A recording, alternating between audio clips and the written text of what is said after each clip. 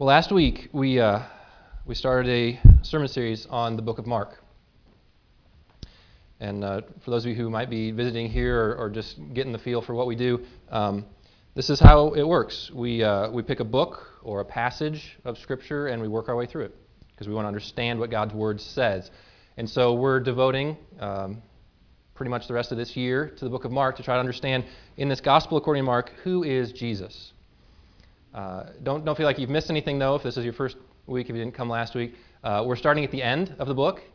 Last week we started at Palm Sunday and the events of Palm Sunday, what Jesus did on Palm Sunday and then Good Friday.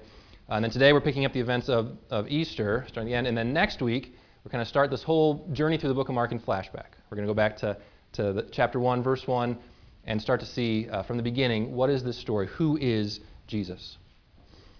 What we saw last week, though, and what we will see as we study this book, is that Mark is very clear who Jesus is. And see, first of all, Jesus is a king, and secondly, he's a king with a cross. So we saw last week that Jesus was a king, that is, he has ultimate power and authority. He is the king. He is God. He has dominion and rule over all things. He has all power, and yet he's not the sort of king you would expect.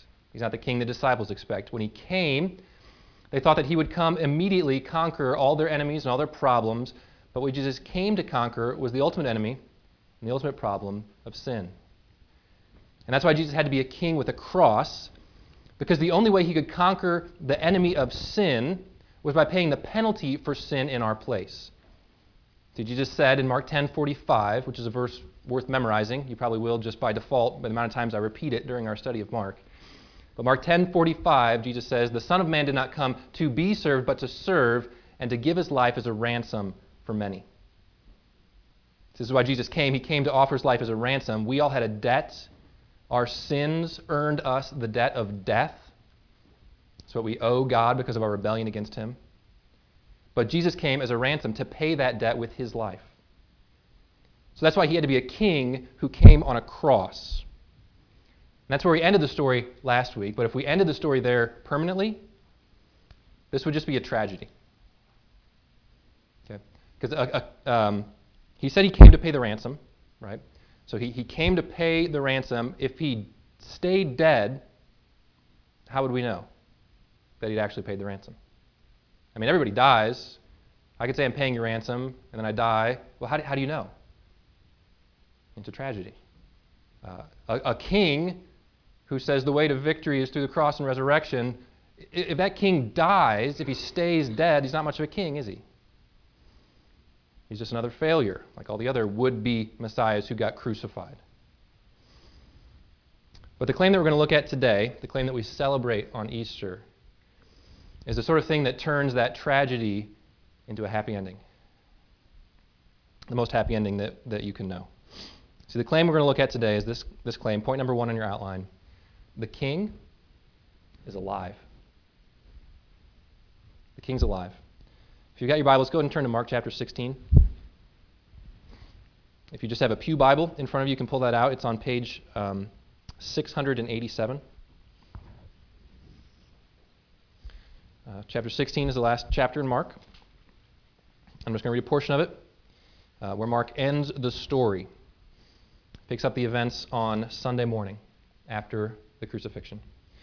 Mark 16, starting in verse 1. When the Sabbath was past, Mary Magdalene and Mary, the mother of James, and Salome brought spices so that they might go and anoint him. And very early on the first day of the week, that's Sunday, when the sun had risen, they went to the tomb. And they were saying to one another, "Who will roll away the stone for us from the entrance of the tomb?" And looking up, they saw that the stone had been rolled back. It was very large. And entering the tomb, they saw a young man sitting on the right side, dressed in a white robe, and they were alarmed. And he said to them, "Do not be alarmed. You seek Jesus of Nazareth, who was crucified. He has risen. He is not here. See the place where they laid him? But go, tell his disciples and Peter that he's going before you to Galilee. There you will see him, just as he told you." And they went out and fled from the tomb, for trembling and astonishment had seized them, and they said nothing to anyone, for they were afraid. All right, we'll stop there. This is how Mark ends. He says the king didn't stay dead. On Sunday morning, 3 days later, when people went to the tomb with the spices for burial, expecting him to be dead, he wasn't there. He wasn't there. And he wasn't there because he had risen from the dead. That's the bold and astonishing claim that Mark makes. It's not just him, though. If you look at any of the four Gospels, Matthew, Mark, Luke, or John, they all end the same way. The women go to the tomb to try to find the body, but the body's not there. The body's not there because Jesus himself is risen from the dead. In other Gospels, you see more explanations of Jesus appearing to disciples afterwards, for extended periods of time afterwards, showing them he has a real physical body. He can really eat. They can touch him. They can see him right there. What these Gospels are claiming, what the Bible is claiming, it's a bold claim. I mean, I hope you understand this. Jesus was dead. He was really physically, not in a Princess Bride mostly dead sort of way. He was all dead. He was completely dead. He was not clinically dead, like brain waves were out for 30 minutes or his heart stopped for a few minutes. No, this is completely dead. Roman execution. These guys were good at killing people. They got the job done. He was totally dead. He was in a tomb for 3 days, and then 3 days later, he wasn't there because he was alive again. That's the claim that we're making here. That's the claim that the Gospels are making. And if it's true, then it changes everything. And that statement's so important, I put it in bold and italics on your note-taking outline. You might want to put a little star next to it too, or draw an underline. If it's true, it changes everything. If Jesus was really physically dead and then really physically alive 3 days later, it changes everything. I want you to flip to another passage if you can in your Bibles, 1 Corinthians 15. If you've got your pew Bibles, that's page 775. 1 Corinthians 15. This was a letter. 1 Corinthians was a letter written about 20 years after Jesus rose from the dead by the Apostle Paul. And in 1 Corinthians 15, Paul makes this point that if the resurrection is true, or if it's false, it changes everything. It all hinges on whether Jesus really rose from the dead.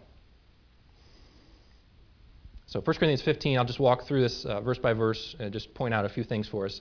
He starts off in chapter 15, verse 1. Now I would remind you, brothers, of the gospel I preached to you, which you received, in which you stand, and by which you are being saved, if you hold fast to the word I preached to you, unless you believed in vain. All right, so first two verses, what he's saying is, remember the gospel. For Paul, the gospel is really important. I like that guy. I like that. You might have noticed that I talk about the gospel a lot. Well, it's because people like Paul talk about it a lot. And he says the gospel is really important. He says, first of all, you remember this gospel I preached to you. It was important for your past, this gospel you received. It's important for your present, in which you now stand. It's important for your future, in which you are saved or are being saved. He said the gospel is central to your whole life. This is really important. And so you want to ask, well, what is the gospel, Paul? What is this thing that's so important? Well, he says in the next verse, verse 3, for I delivered to you as of utmost importance what I also received, that Christ died for our sins in accordance with the Scriptures, that he was buried, that he was raised on the third day in accordance with the Scriptures, and that he appeared to Cephas, that is Peter, then to the 12. Then he appeared to more than 500 brothers at one time, most of whom are still alive, though some have fallen asleep. Then he appeared to James, then also to the apostles. Last of all, as to one untimely born, he appeared also to me, for I am the least of the apostles, unworthy to be called an apostle, because I persecuted the church of God. But by the grace of God I am what I am, and his grace toward me was not in vain. On the contrary, I worked harder than any of them, though it was not I, but the grace of God that is with me. Whether then it was I or they, so we preach, and so you believe. So the gospel is all important, past, present, and future. What is the gospel? Well, it's the thing that we talk about a lot. First of all, it's that Christ died for our sins according to the Scriptures. That's the ransom thing. We had a debt of sin. Jesus died to pay that debt. But that's not the whole thing, right? That's not the whole gospel. We stop there a lot, and it's a good message, right? But if that was all there was, this would be a tragedy. It's not the whole gospel. Paul says he died for our sins according to the Scriptures, and he was raised from the dead according to the Scriptures. See, the resurrection is important. It's essential because a dead king is not a king. A guy who claimed to be all-powerful and forgiving sins with his death, who said he would rise from the dead the third day, if he doesn't, then he's a con. It's not true. That's the question. Did Jesus really rise from the dead? And Paul says, yes, he really did, and that makes all the difference. All right, let's keep on going. He builds this argument. Verse 12, he says, now, If Christ is proclaimed as raised from the dead, how can some of you say that there is no resurrection of the dead? So some people were saying in Corinth, nobody's going to rise from the dead. What are you talking about? Paul's saying, well, how can you say that? If you're saying that, then you're saying that Jesus didn't rise from the dead. Verse 13, but if there is no resurrection of the dead, then not even Christ has been raised. And if Christ has not been raised, then our preaching is in vain and your faith is in vain.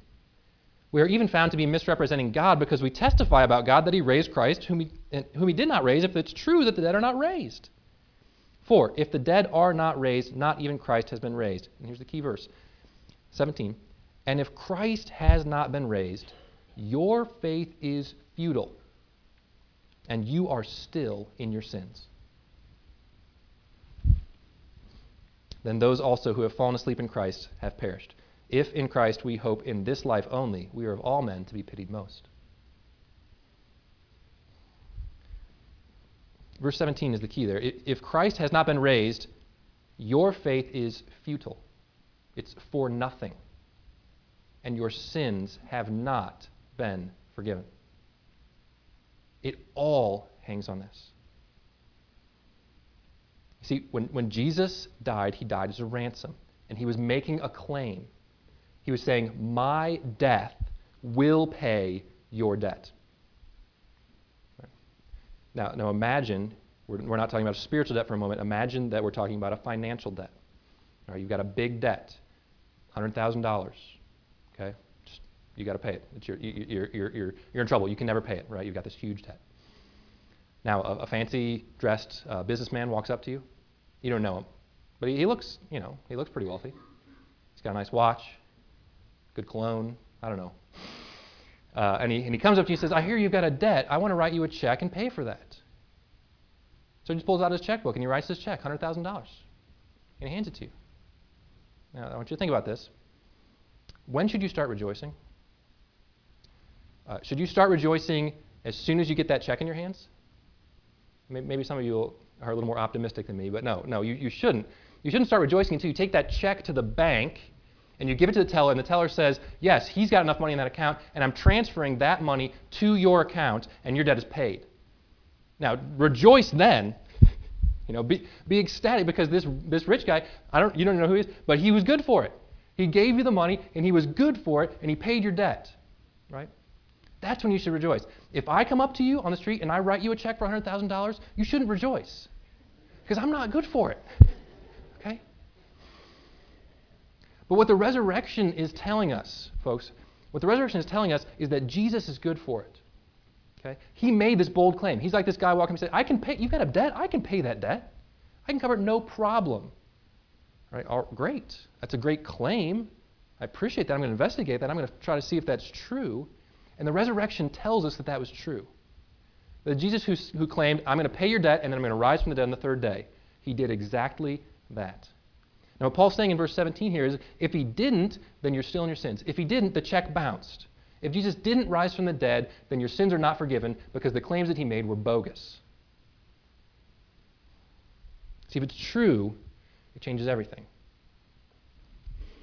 So I want to spend the rest of our time this morning trying to answer that question to satisfy us. How do we know that it's true? It's not just true because I'm telling you. It's true because it's true. So let's investigate. How do we know that Jesus really is alive? And I've got two sets of proofs for us. These aren't like technical terms or anything, but I've just called them a minor proof and a major proof because one is more persuasive than another. Okay, so the minor proof, let's deal with first. How do we know that Jesus is alive? Well, the minor proof that we've got is personal experience. Personal experience. We didn't sing the song today, but I'm sure many of you know the song that ends, you ask me how I know he lives within my heart. Okay? That's the sort of thing I'm talking about, personal experience, where you say, I have had an experience personally of God's presence. It was a conversion experience, or it was or even just day by day, I feel his presence with me. I know that Jesus lives because he's confirmed it in my personal experience. Okay? Now that's good. That's good as far as it goes. Okay? And maybe it used to go farther. But I just want to tell you, for people my age and in our generation, our culture right now, it doesn't go far enough. Okay? This is why it's a minor proof. Because you can say, I've had a personal experience, and I know that Jesus is alive, and that's fine. But you need to understand, every other religion says that too. Okay, every other person who follows another religion will say, "Well, I've had a personal experience in regards to my religion, and I'm convinced that it's true." Even atheists will say, "You ask me how I know God doesn't live, because I've never had any experience of Him." Okay, so we can all appeal to our personal experience, and in this day and age, if we leave it only at that, then we can't actually persuade anyone. It's kind of it's deceptive, the culture that we're in right now, because we can share testimony with somebody, and we can say, "I've had a personal experience with Jesus Christ," and they can sit there and they can affirm you, and they can say, "That's wonderful. I'm so glad that you've had that experience with Jesus. I'm so excited that's true for you." But I've had a personal experience with Zen Buddhism, and that works for me, and I've got peace, and I feel like it's true, and that's true for me. Another person might chime up and say, "You know what? And I've had the personal experience that when I go shopping, I feel better." And they say, "And that works for me." And all around our culture, this is what people hear when we solely appeal to personal experience. They'll affirm us, and you'll feel really good. It's like, "Oh, they listen, they affirm me," but they're not really affirming you. They're just saying it's true for you. That's the way our culture understands it when we appeal solely to personal experience. And maybe you're sitting here today, and maybe you thought that's all that we were doing here. Maybe you thought that that's all what Christianity was. It was just another relativistic truth claim among others. And maybe you thought that we just get together and we say, we're all people who've had the experience with Jesus. And that works for us, and we want to encourage one another, and this helps us have hope and faith. But if you've had another experience, that's fine with you. It's fine for you. I want you to understand, if you thought that's what this was, that's not what Christianity is. Okay? We're not making a very easy to accept and fluffy truth claim saying, this is true for us. Jesus worked for us. He lives in our hearts, and we're happy with that. If it doesn't work for you, that's fine. We're saying something empirically, historically, objectively happened, and you got to deal with that. There was a guy who died and rose from the dead. And if that's true, then it's true for everyone. And everyone has to deal with that. If it's not true, then as Paul says, we are to be pitied most above all people. Because then we're wrong. And we're wasting our lives for a lie. Now, please don't hear that personal experience is bad. It's good. It's a proof. It's a minor proof. It's a confirming thing, and it strengthens our faith. But we can't build everything on it because our hearts are deceptive and wicked. And we certainly can't convince others of our faith through it, because they will just affirm us and say, "Well, yeah, it's true for you, true for me." Okay? So we need something more, and that's why we also have, this is the amazing thing. As Christians, we also have major proof. We have historical evidence that goes beyond simply our personal experience. So on the backside of your outline, we're there now, we have a major proof. We actually have historical evidence. Now this might surprise some of you. This might scare some of you. Think, what is the preacher doing? Why is he putting our faith in the realm of the historically demonstrable? Surely facts are for things like science and force equals mass times acceleration and and SOHCAHTOA and these sorts of there's facts, and then there's faith, and never the two shall meet. Pastor, what are you doing? This is a little scary. Because if we put our faith in the realm of historical evidence, then maybe somebody can come along and they can argue against us and they can prove that it's false, and then what am I supposed to do? I feel good right now with Christianity. Don't go messing it up with facts. Okay? But that's my point. It's either true or it's not. Jesus either rose from the dead or he didn't. If it's not true, then get out of here. Just stop it. This is worthless, what we're doing here. Don't come back next week if it's not true. I'm confident saying that because it is true, and I want you all back. But that's the point. This is not a game that we're playing. This is real life. And we need to ask, is it true? So let's examine the historical evidence, just briefly. And of course, this is not going to be exhaustive, but I think it'll be persuasive. See, the resurrection is a historical event. And like any other historical event, we can ask questions about it to try to find out if it happened or not. So that's what I want to do today, the rest of our time. And to keep us honest, I want to do it alongside of another question. So another historical question that we can ask. Well, how would we try to answer that question? And if we took the same path, that would help us to know if we're being honest with examining the resurrection. So the question I want to ask today is, how do you know that my wife and I got married? Okay? How do you know? It's a historical event. 10 years ago. That's 10 years ago. It's a rhetorical question, Steve. I'll get to you. It happened 10 years ago. Some of you were there. Some of you weren't. How do you know that we're married? So that's the sort of question. That's the question that's going to help us to figure out how can we investigate it. The first question that you'd ask with a historical question is, well, what is the simplest explanation of the facts? What's the simplest explanation? So you look at Jen and me. You assume at one point we weren't married. Now we act like we're married. Now we claim that we're married. We've got this family. Other people say that we're married. What would be the simplest explanation? We're married. Right? It's the simplest explanation. I'm pretty sure up to this point, none of you have ever questioned that. No one's ever come up to me and asked for proof of my marriage. You just accept that. And so the facts lead us to a conclusion that the simplest explanation is, well, we're married. Now, if we examine the facts of the first century and what happened before and after the resurrection, it leads us to the conclusion that Jesus rose from the dead. All right, so I've got 3 facts for you. The first fact is that many Jews changed their beliefs. Okay, many Jews changed their beliefs. So before Jesus' alleged resurrection, nobody thought that a single person, let alone the Messiah, would rise from the dead in the middle of history by himself. See, the expectations were in 2 major camps. One group thought that there would not be any resurrection. So this is Jewish belief. One group thought there would be no resurrection. Those Sadducees, people like that. So this life is all there is. Another group, the Pharisees and their folk, said, well, there will be a resurrection of everybody at the end of time when God returns to judge the world. Those are the 2 options. No resurrection or everybody all at once. Nobody thought that a single person in the middle of time would rise from the dead. And along with that, nobody thought that the Messiah would die. Right. So that's what everybody thought before Jesus. Now, after Jesus, thousands upon thousands of Jews changed their beliefs to something that they'd never before considered, and they started proclaiming it to everyone that there was one person, in fact, who rose from the dead in the middle of time as the first fruits of our resurrection, and that's the Messiah, who died and rose from the dead. So there's this massive change in belief. Nobody expected this, and now all of a sudden everybody's holding this other view. The simplest explanation for why that would happen is that someone actually did rise from the dead, and they had to deal with that fact. Right? So that's one part. Another fact, the disciples changed their behavior. The disciples before Jesus' alleged resurrection were pretty scared. And I don't want to knock them because I'm pretty sure I'd act just like they did. But when Jesus got arrested and crucified, they were all too scared to hang around. They ran away. Peter denied Christ to like a little girl in the courtyard, asking him, if he knew Jesus. He was so afraid that he couldn't even acknowledge that he knew Jesus. They were all afraid, and they all expected a king who would rule. And so when it didn't turn out that way, they ran away because they thought this is over. This is a failure.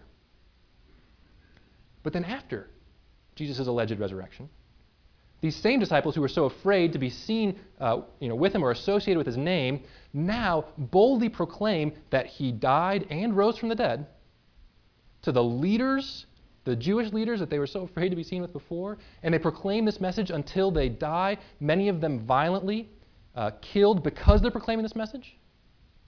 So a massive change happened. They were afraid, and then sometime down the road, they were bold, proclaiming the resurrection of Jesus. The simplest explanation is that Jesus rose from the dead.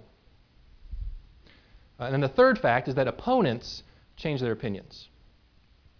So James, Jesus' brother, for example, Jesus' family did not like what he was doing.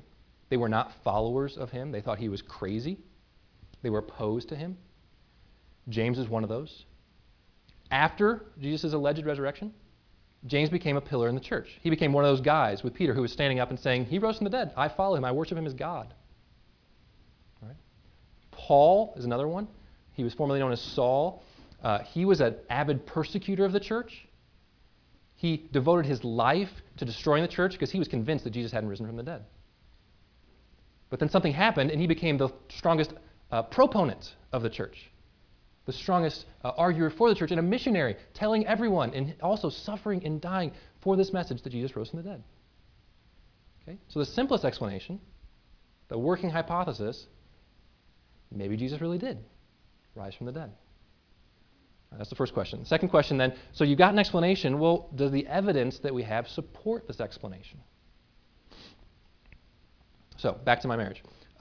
You think we got married? Great. Where would you go to look for evidence? Okay, now it's your turn, Steve. You would look to eyewitnesses.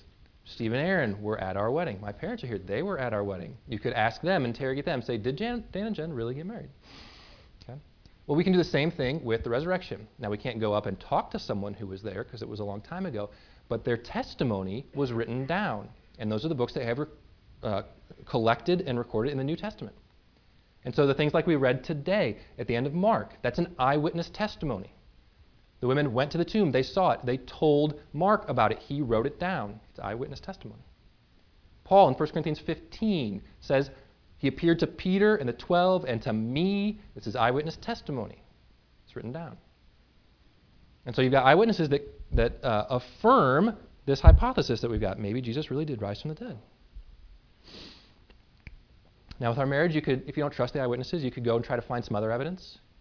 You could go try to look up our marriage license. You could ask to see photographs. I could present to you a bulletin from our wedding. And all these things would corroborate the testimony of the eyewitnesses. They would say, yeah, it's what they said. It happened. And with the resurrection, one of the main other piece of evidence that we can point to is the fact of the empty tomb. The disciples all said Jesus rose from the dead. The tomb was empty. All the eyewitnesses say the tomb is empty. Okay?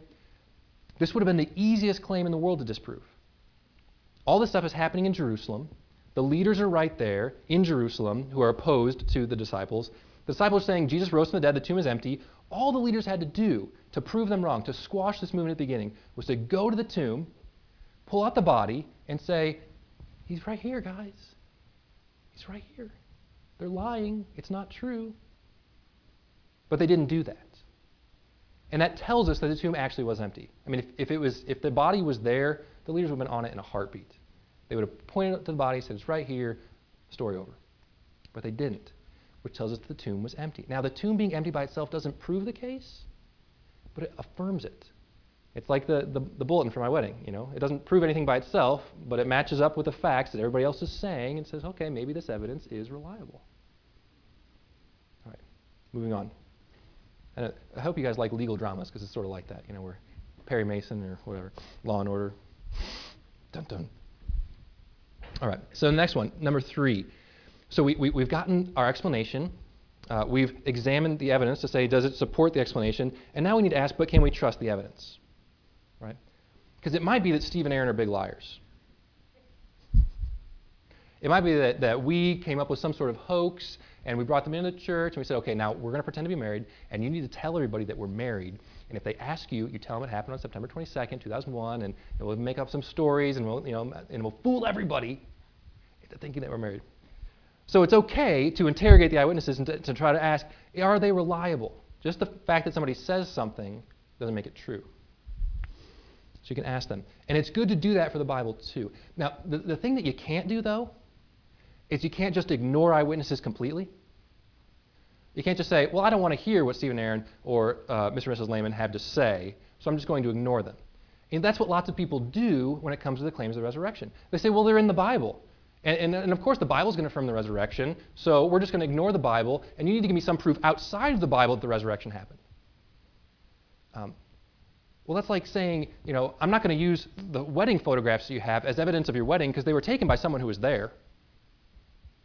So clearly they're not reliable because the person who was there thought that you got married, and so I'm not going to trust those wedding pictures. I need something else. I need something from somebody who wasn't at the wedding to support the fact that your wedding happened. That's the sort of claims that people make. They say, well, you can't appeal to the Bible because it's written by people who were there. It's written by people who believe in the resurrection. Well, of course they do, because it really happened. You can't discard the evidence out of hand. You can't be, if you're a detective who says, well, I'm just not going to listen to these eyewitnesses, you get fired. Right? Your job is to evaluate the eyewitnesses' testimony and see if it's true. And you can do that with the testimony in the Bible. So you can look at these eyewitnesses and examine their motives and try to figure out, would it be possible that they would be lying? You look at the disciples and you say, what could they have possibly gotten out of this? They were not very good schemers if their plan was to get wealthy off of the lie that Jesus rose from the dead. Because you know what they got? They got crucified. They got beaten. They got killed. They suffered. And yet throughout it all, no one ever recanted. No one ever said, we just made it up. And to the very end, they all proclaimed that Jesus really rose from the dead. You can look at the Apostle Paul. You say, what would cause a guy like that to change his story? You know what this is like? This would be like the biggest birther. Those people who say that Obama didn't really have a real birth certificate, and he's not legitimate to be president. This would be like the biggest birther saying, hey, I actually went to Hawaii. I saw the birth certificate. It's legit. Give it up, guys. Don't pursue this line anymore. He's legitimate. He's a real citizen. Like, you'd listen to somebody like that, right? Because before they had devoted their lives to destroying this story. Now all of a sudden they say, I experienced something, I saw something that completely changed my worldview, and now I'm going to be the biggest advocate for it. That's what happened with Paul. What can explain that? That's a reliable witness. He's not making up a story to advance his own cause. Like the other apostles, he was beaten, and he went to his death, proclaiming that Jesus rose from the dead. And it's not like those are the only witnesses. Here in 1 Corinthians 15, Paul appeals to 500 people who saw Jesus at once, many of whom at the time of the writing of this letter were still alive. He's saying, guys, don't just talk to Steve and Aaron. Don't just talk to my folks. Here's my wedding list. We had 400 people at our wedding. Literally, we had 400 people at our wedding. And 5 flower girls. Go talk to them. Here's the list. Go look them up. Ask them. If one person's testimony is not enough, ask 2 people, ask 10 people. They'll all tell you the same thing. Jesus rose from the dead.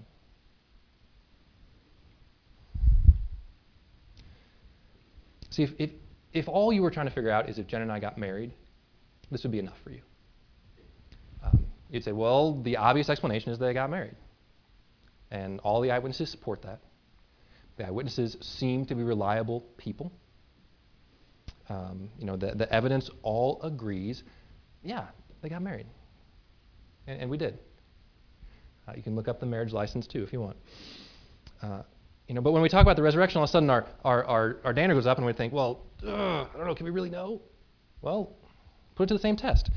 What's the simplest explanation of the facts?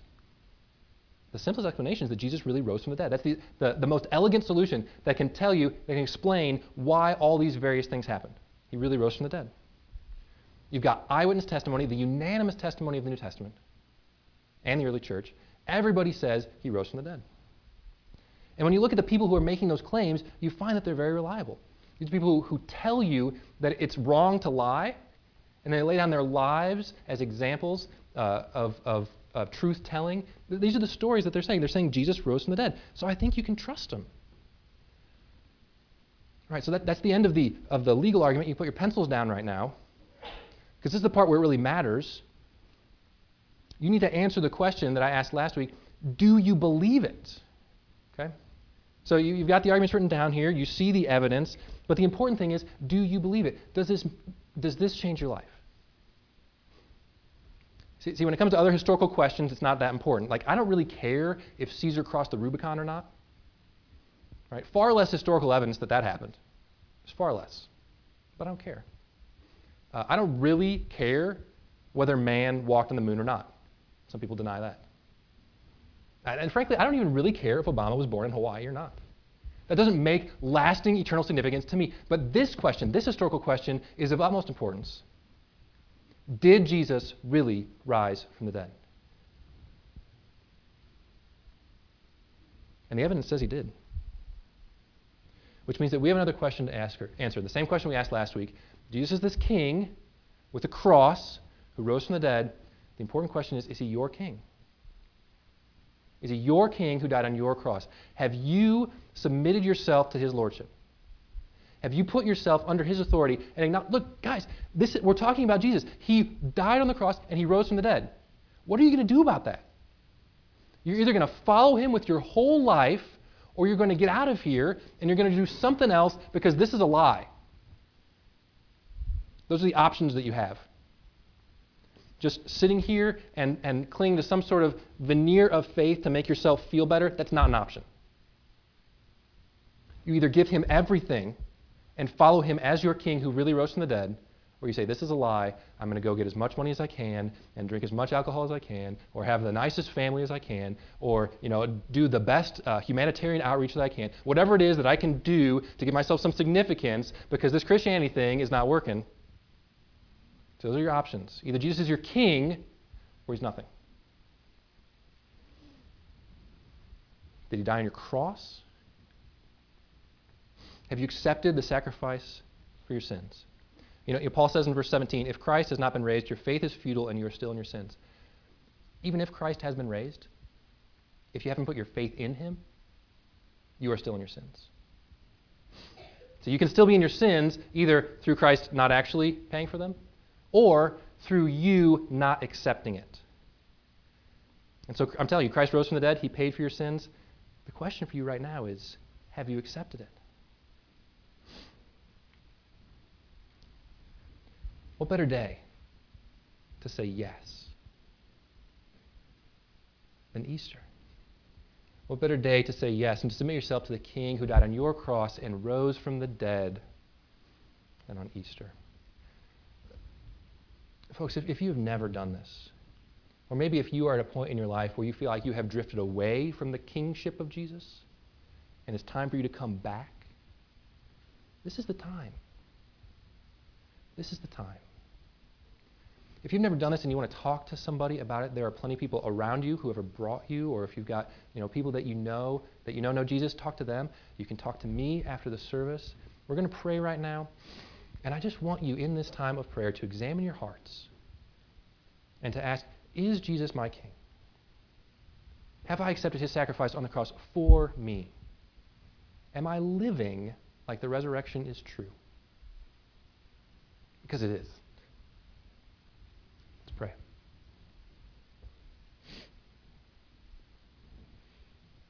Father, you know every heart in this room. You know what's going on in every heart in this room. Father, for those who right now you are calling to acknowledge you as King,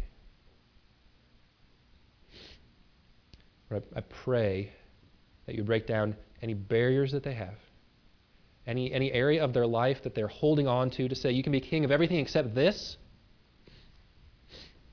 You'd say, no, if I rose from the dead, I'm king over the whole world, I'm king over your whole life, it's all or nothing. But I pray that you would break down those barriers in our hearts to give you everything. Lord, for someone sitting here today who has never accepted your sacrifice on the cross, I pray that you work in their heart right now, that they would humble themselves and say, Jesus, I accept it. I accept you as my King who died on my cross. And I want the resurrection life that you promise. And Father, for those of us who've been walking with you for a while, I pray that we would have our faith strengthened by these proofs that you rose from the dead, and that as our faith is strengthened, our obedience would be strengthened as well, that we would be able to lay our lives down as the disciples did, as the apostles did, saying, Jesus rose from the dead, it's true, would you believe in him? Lord, give us victory in all things as we submit to you as our King who died on our cross and rose from the grave. In your name we pray. Amen.